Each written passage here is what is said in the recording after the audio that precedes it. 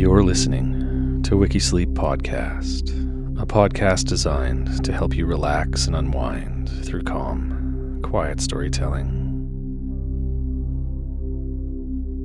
I'm your host, Adrian Sala. If you're enjoying Wikisleep, please like and subscribe on your favorite platform so you never miss an episode.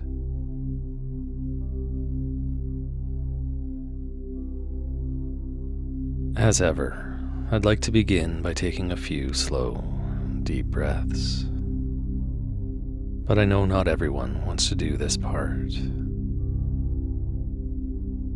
If you'd rather jump straight to the story, just skip ahead about 90 seconds. But remember, deep breathing has an amazing calming effect, helping reduce stress and anxiety and allowing you to relax a little.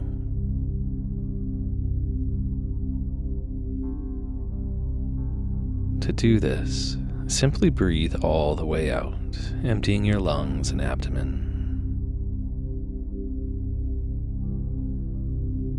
Pause for a moment, then at your own pace, breathe in slowly and fully, filling all the way back up again.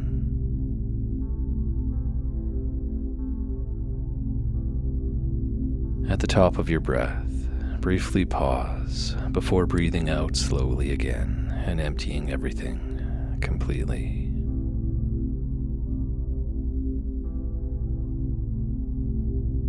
Pause briefly at the bottom of your breath, then repeat the process as many times as you like, as often as you like.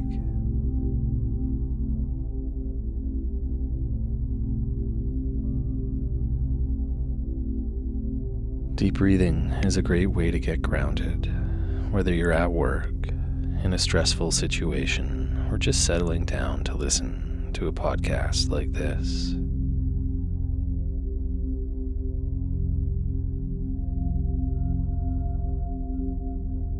Today's episode, Nina Simone, an American singer, songwriter, musician, and civil rights activist.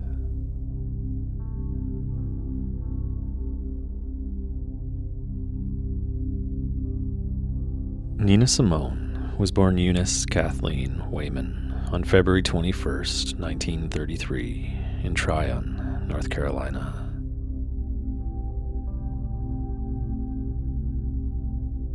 The sixth of 8 children in a poor family, she began playing piano at the age of 3 or 4, and, demonstrating a talent, began performing at her local church.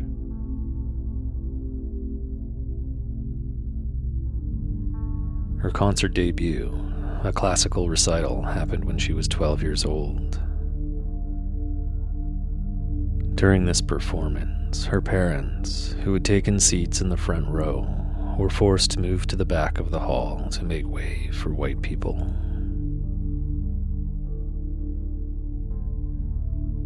Simone later said that she refused to play until her parents were moved back to the front, and that the incident contributed to her later involvement in the civil rights movement.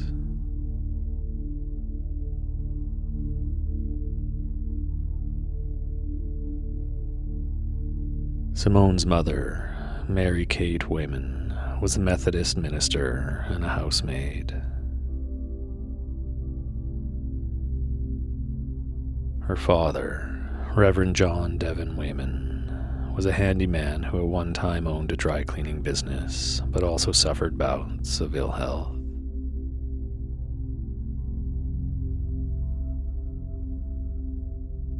When she was still young, Simone's music teacher helped establish a special fund to pay for her education after recognizing her talent.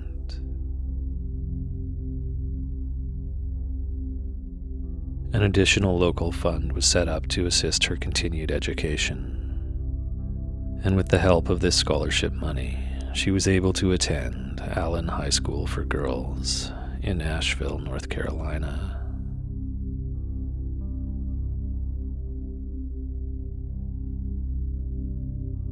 After her graduation, Simone spent the summer of 1950 at the Juilliard School as a student of Carl Friedberg.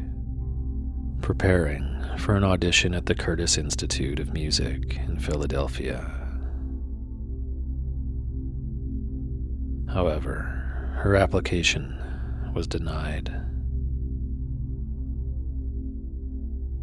For the rest of her life, she suspected that her application had been denied because of racial prejudice.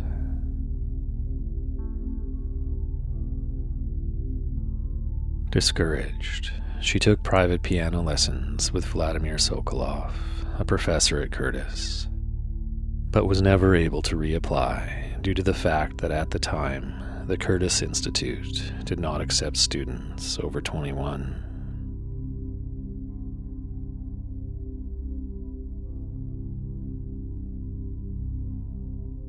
For money, she took a job as a photographer's assistant and found work as an accompanist at Arlene Smith's vocal studio and taught piano from her home in Philadelphia.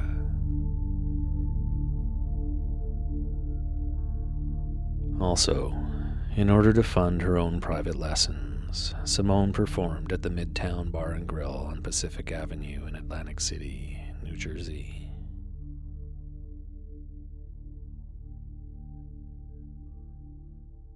The owner insisted that she sing as well as play the piano, for which he paid her